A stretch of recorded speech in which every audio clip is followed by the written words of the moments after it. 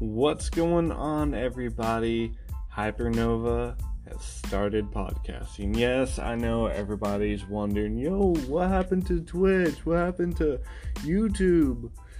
Well, honestly, I've been thinking about doing podcasts for a good while now, and I just never got the motivation to. And here recently, with my stacked schedule and everything else going on, I decided that, maybe doing podcasts is going to be just a little bit easier than recording and editing videos.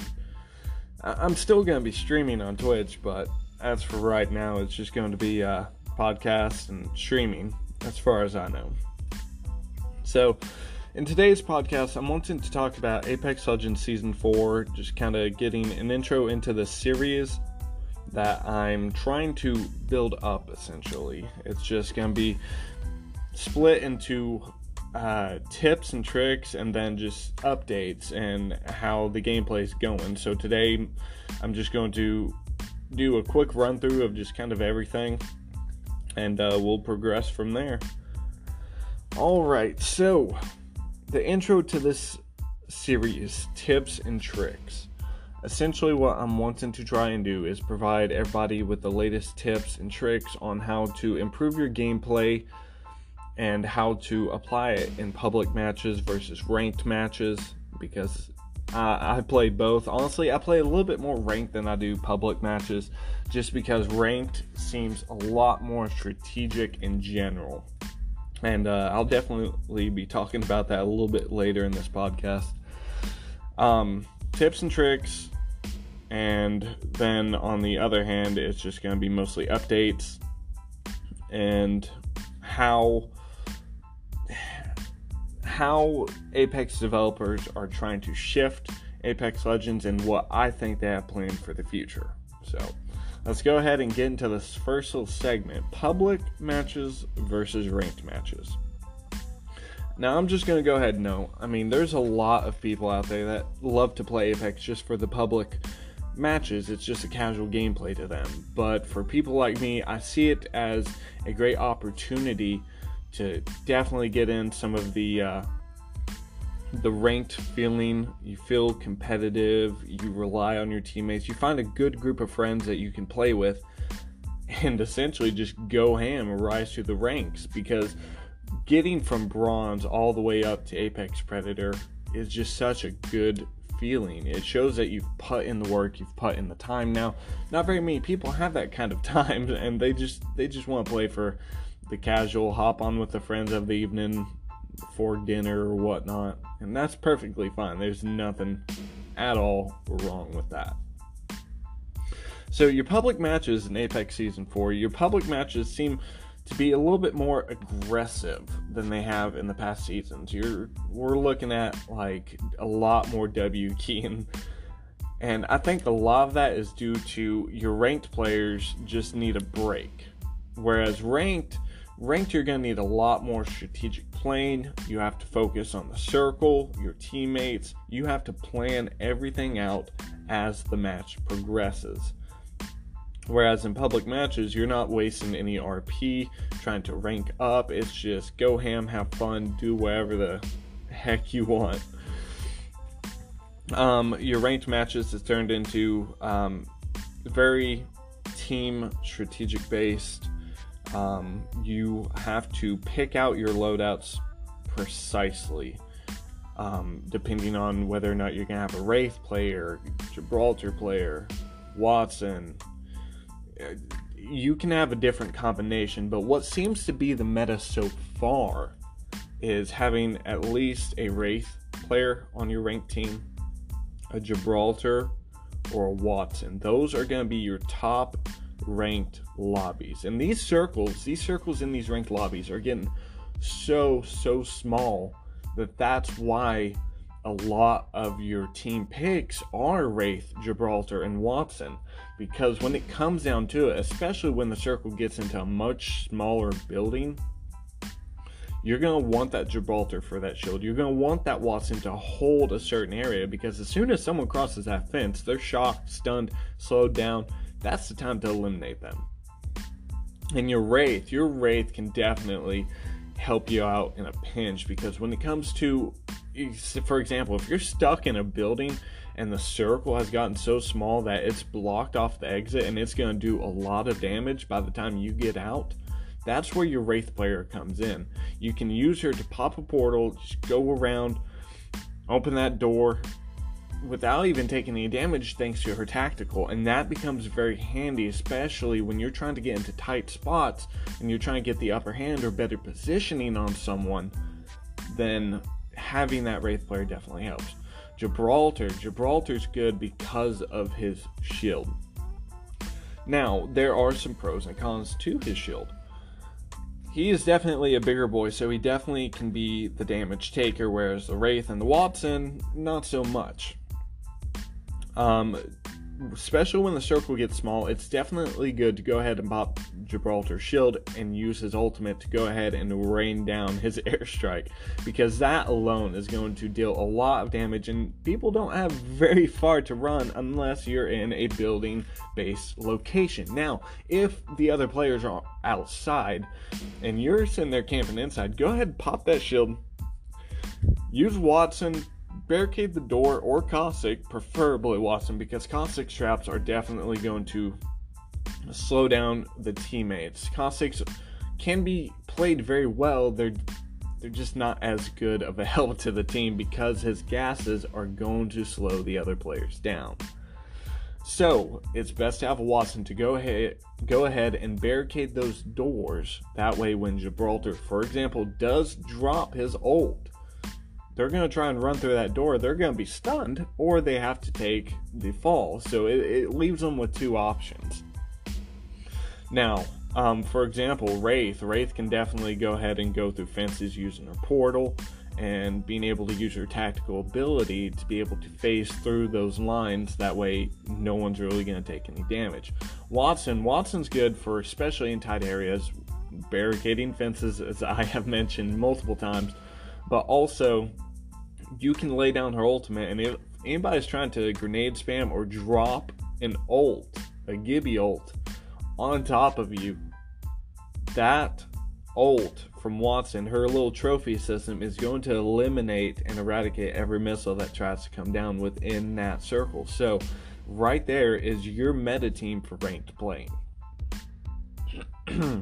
Now, talking about other legends for ranked, I mean, you can definitely use them. Oh, wow. I'm going to have to edit that out. Now, talking about your other players, for example, Pathfinder. Pathfinder's definitely good, especially when you need to know the next circle. He can definitely get you into higher places so you can get your better positioning, but there's also the risk of, hey, it's out in the open, and there's a possible chance that other players and other enemies can take that same path. So that's definitely something to keep in mind. Crypto is good for trying to find your enemies, trying to ping certain locations, trying to see what's the best plan to get a better position or get the upper hand on the enemy team, especially when it comes to final circles. Bloodhound, even though he has been buffed this season, which I will be talking about just a little bit later, he's good for spotting the enemy when you're wanting to engage in a fight. But other than that, his ult doesn't really help much in the midst of a ranked fight. Yes, it does have damage reduction, but as when it comes to the final circles, his tactical, his passive become almost pointless. Lifeline, she's definitely good for a quick revive, definitely for the shield while being revived, and her tactical, being able to heal a teammate. It's nice, but in times where, in ranked matches, when you've got people grenade spamming, and once a shield has been broken or two shields have been broken and the enemy team knows it, her tactical drone is not going to help much, because that, by the time that you even get half of your health up from her drone, the enemy team's already going to be on you.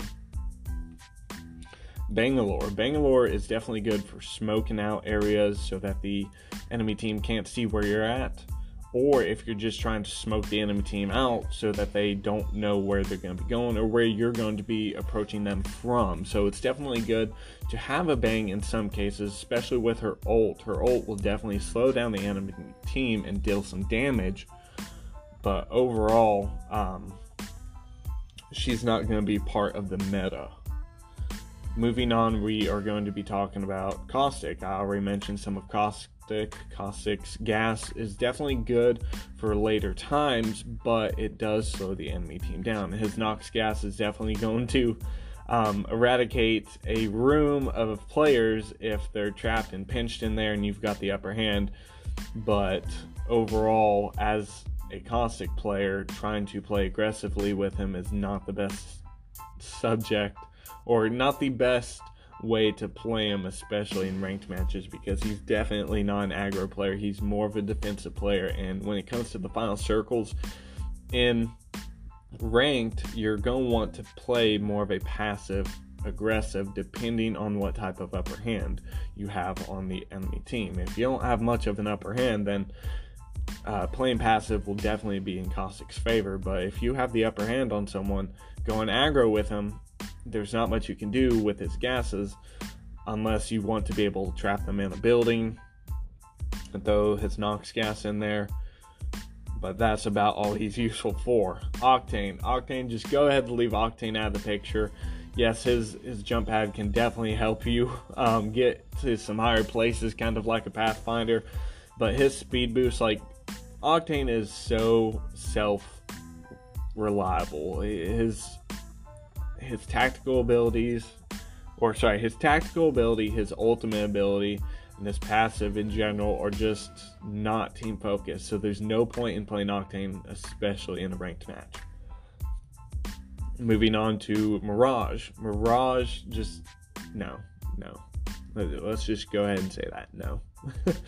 Ultimately, Mirage, he's not that good for ranked play either because his abilities are so self-focused as well. Being able to bamboozle, yes, I'll throw the enemy team off for like a split second. Bamboozle, his ultimate where he disappears, that's self-reliable. It doesn't really help out the teammates. To be honest, I actually forgot what his passive was.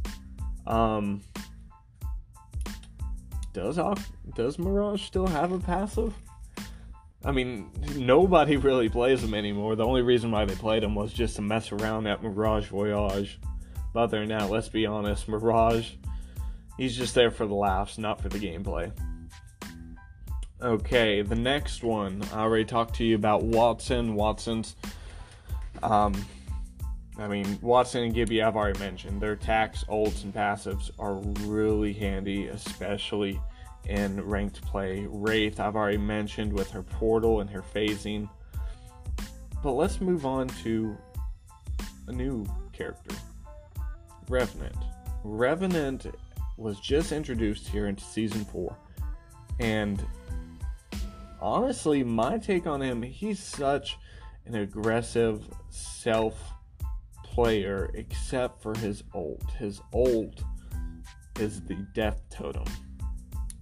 Now, in my opinion, it definitely needs some sort of buff because honestly, you're going to pop that death totem and anybody can use it.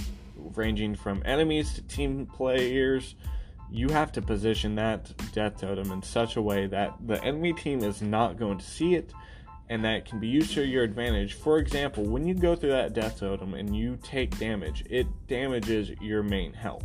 And by the time you reach 1% and go back, like, it's going to send you back to the death totem and you need to pop a medkit instantly.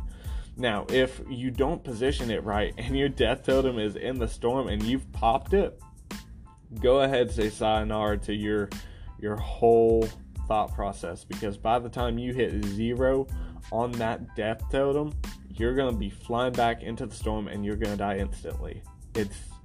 It definitely needs a little bit of a buff in my opinion.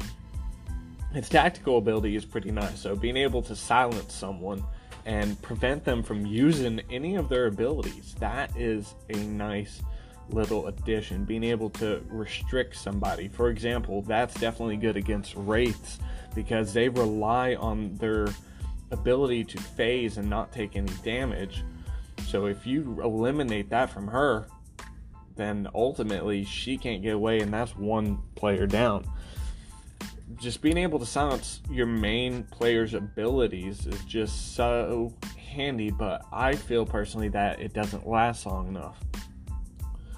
You have to be able to be up close and in that fight and use that tactical ability. Otherwise, by the time you reach them, the tactical ability is gonna be gone.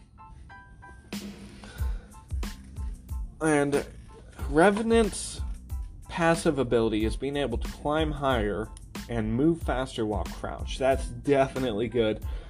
And a lot of these buildings on this new map, actually it's not really a new map, it's just different. World's Edge has a lot of high, tall buildings that a lot of players can't really access, whereas Revenant can. I think ultimately going into Season 3, getting ready for Season 4, I believe the developers at Apex had plans for World's Edge, and they knew that Revenant was going to be a key factor. I don't know if they realized how much it's going to affect a lot of your other players. The only ones that really benefit in World's Edge are Revenant, Octane, and Pathfinder. Other than that, everyone else has to take the zipline and risk getting shot, unless you know your movements and know your ways around certain areas to be able to get to those high places without risking the loud zipline that's going up. So that's just an overview over your ranked play, your characters, and we're going to go ahead and take a short intermission here and let you all know who the sponsor of today's podcast is.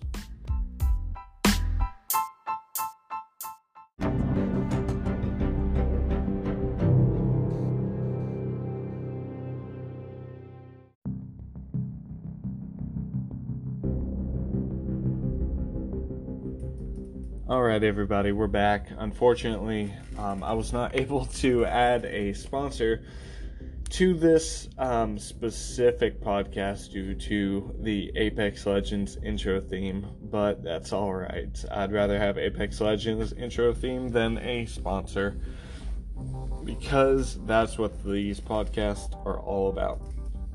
Maybe later on I'll be able to add my own little remix of an Apex Legends intro. That way we can definitely add our sponsor to the podcast, and that way for every listen that you all give to me, I will be supported.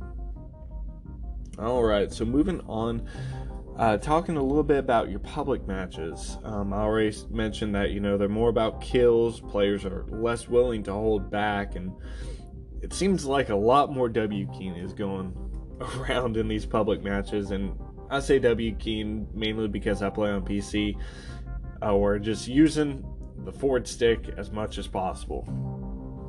Your public matches just overall seem like no one really cares, because it's just a break from ranked matches to all these other ranked players, your plats, your Apex Predators, your golds, everywhere.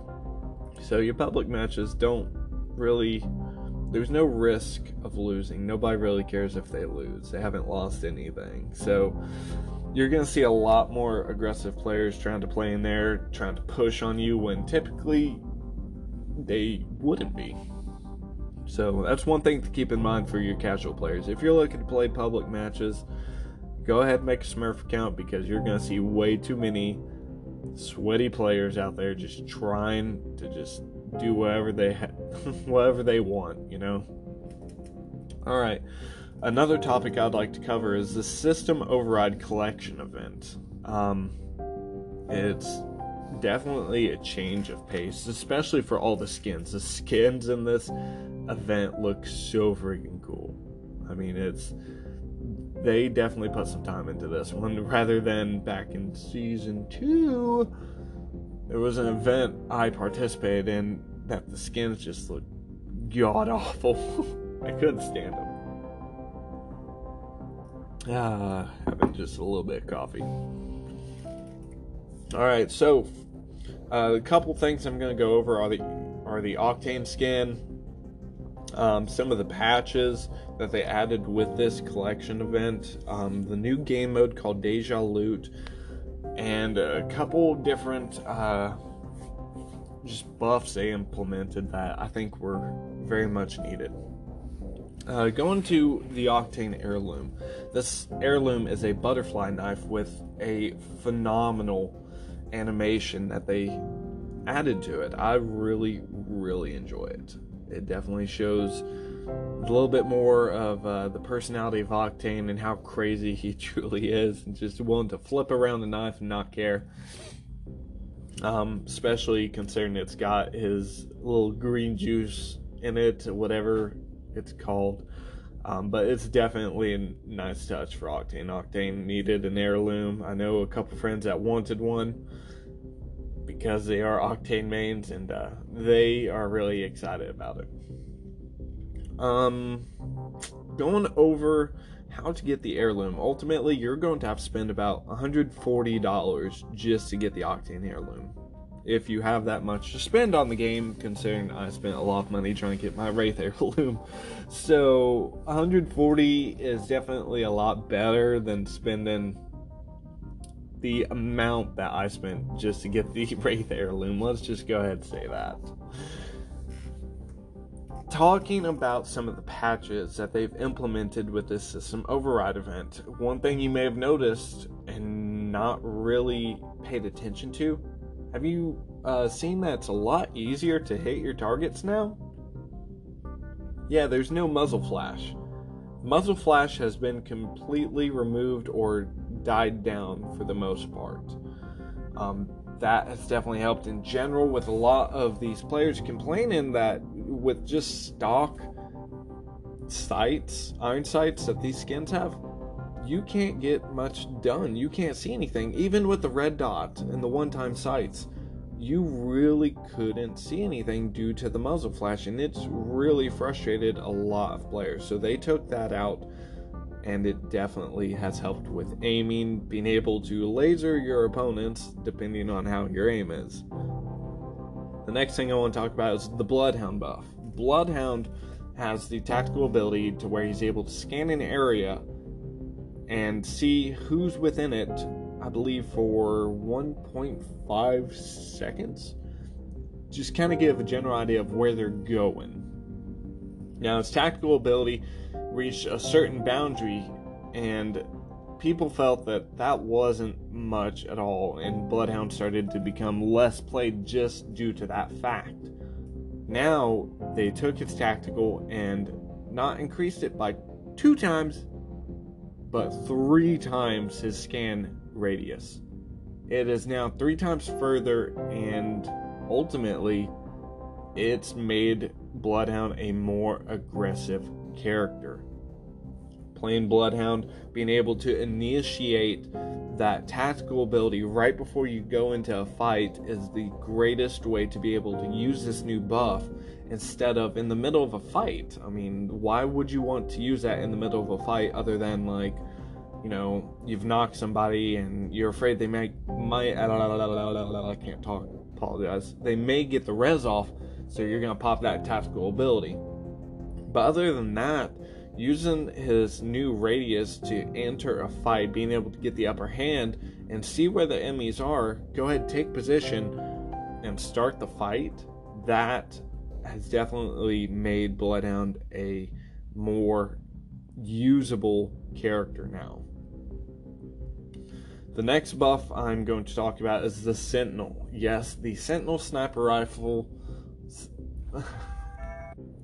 Apologize about that, guys. Currently I'm at work, so on occasions you might hear a little ding in the back. So, talking about the Sentinel buff. The Sentinel buff really, really needed this. So instead of doing 135 damage to the body, I believe it now does 160 or 165 for a damage, or sorry, for a body shot.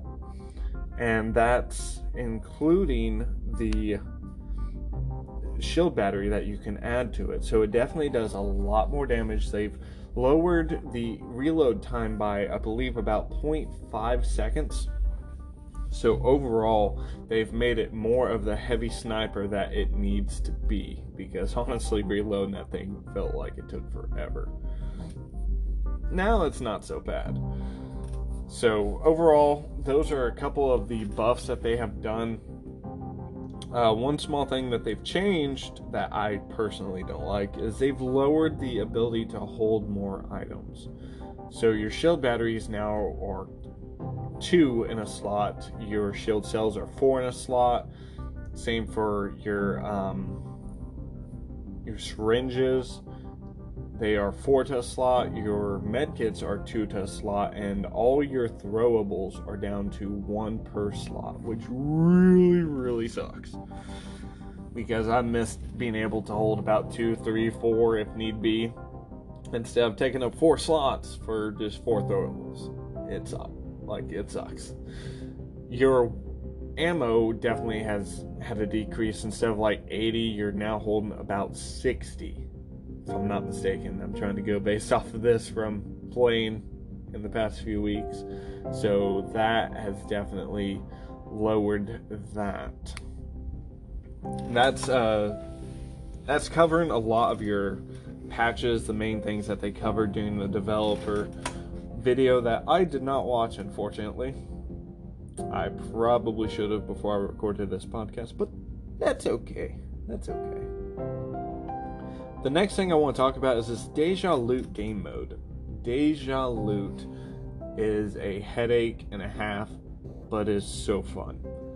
Deja Loot, the loot is in the same place every single day for this whole week until they change the map to Kings Canyon. No matter what match it is, as long as you land in that same location every single match, the loot is going to be the same. Now, it does not apply to your drops, your care packages. The loot in those are going to be different.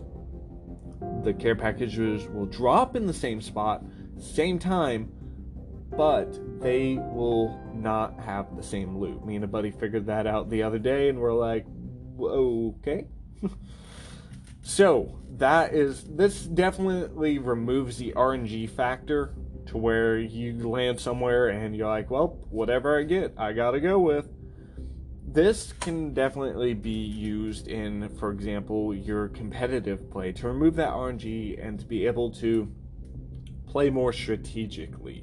Knowing where items are can definitely be a big help factor, especially in a game that's a battle royale base. I mean, you've never really heard of places having the exact same loot until fairly recently in Apex. So that's definitely a nice touch that they added. The circles will be same every match. The circles will be same, but it changes every day. So every day the circle is going to be switching to some specific spot in the map, and every match you play that day it's going to be the same. Same for the dropship. The dropship changes position every single day. Moving on to what's coming. Next week, actually this week, depending on when you listen to this podcast, this week it will be changing to Kings Canyon. Now, a few weeks ago they did bring Kings Canyon back, I guess more or less like a test. It was during the Valentine's Day event, duos. You got to play in Kings Canyon for a little bit, and I think that was a way of them like, hey, let's test this, make sure it's good to go for this collection event that's coming up. And honestly, I'm excited to be able to play Kings Canyon again. It was fun for the few days that they had released it back, and now it's coming back again for a whole week, and I tell you, it's going to be amazing, because that's where everybody got their start. Everybody remembers dropping Skull Town and Market. It was just overall one of the best maps that everyone really enjoyed. Now, not to say that World's Edge isn't good. I really enjoy World's Edge. It's just Kings Canyon where we got our start. So that's more of like a nostalgic feel. And it's the original map, as far as I know. It's not going to be the changes that they made where they destroyed certain parts of the map for the creatures that we're walking through. It's the original map. No destruction, nothing's been changed. As far as I know, the loot ticks are going to be back as well. So keep that in mind for when you are going to be dropping during the Deja loot. The ticks should be in the same spot, as far as I know, no matter what. Keep that in mind. And when somebody mentions, hey, how did you hear about that? Just let them know your boy Hypernova told you. Ultimately, that's as far as I had planned for this podcast. I don't have anything else to add currently. Hopefully the next podcast I will be going over a couple tips that you can use during your ranked play. And after that, I believe we're just going to be switching it up back and forth, either maybe to 2 podcasts a week or 1 podcast a week. I haven't fully decided, but definitely subscribe to this podcast channel. Be sure to check me out on Twitch, twitch.tv/Hypernova. I will be streaming as soon as I can get my motherboard fixed, hopefully. But check me out, drop a follow, and be sure to invite your friends. Tell them to check out the podcast. And I will definitely catch you all in the next episode. Talk to you later, guys.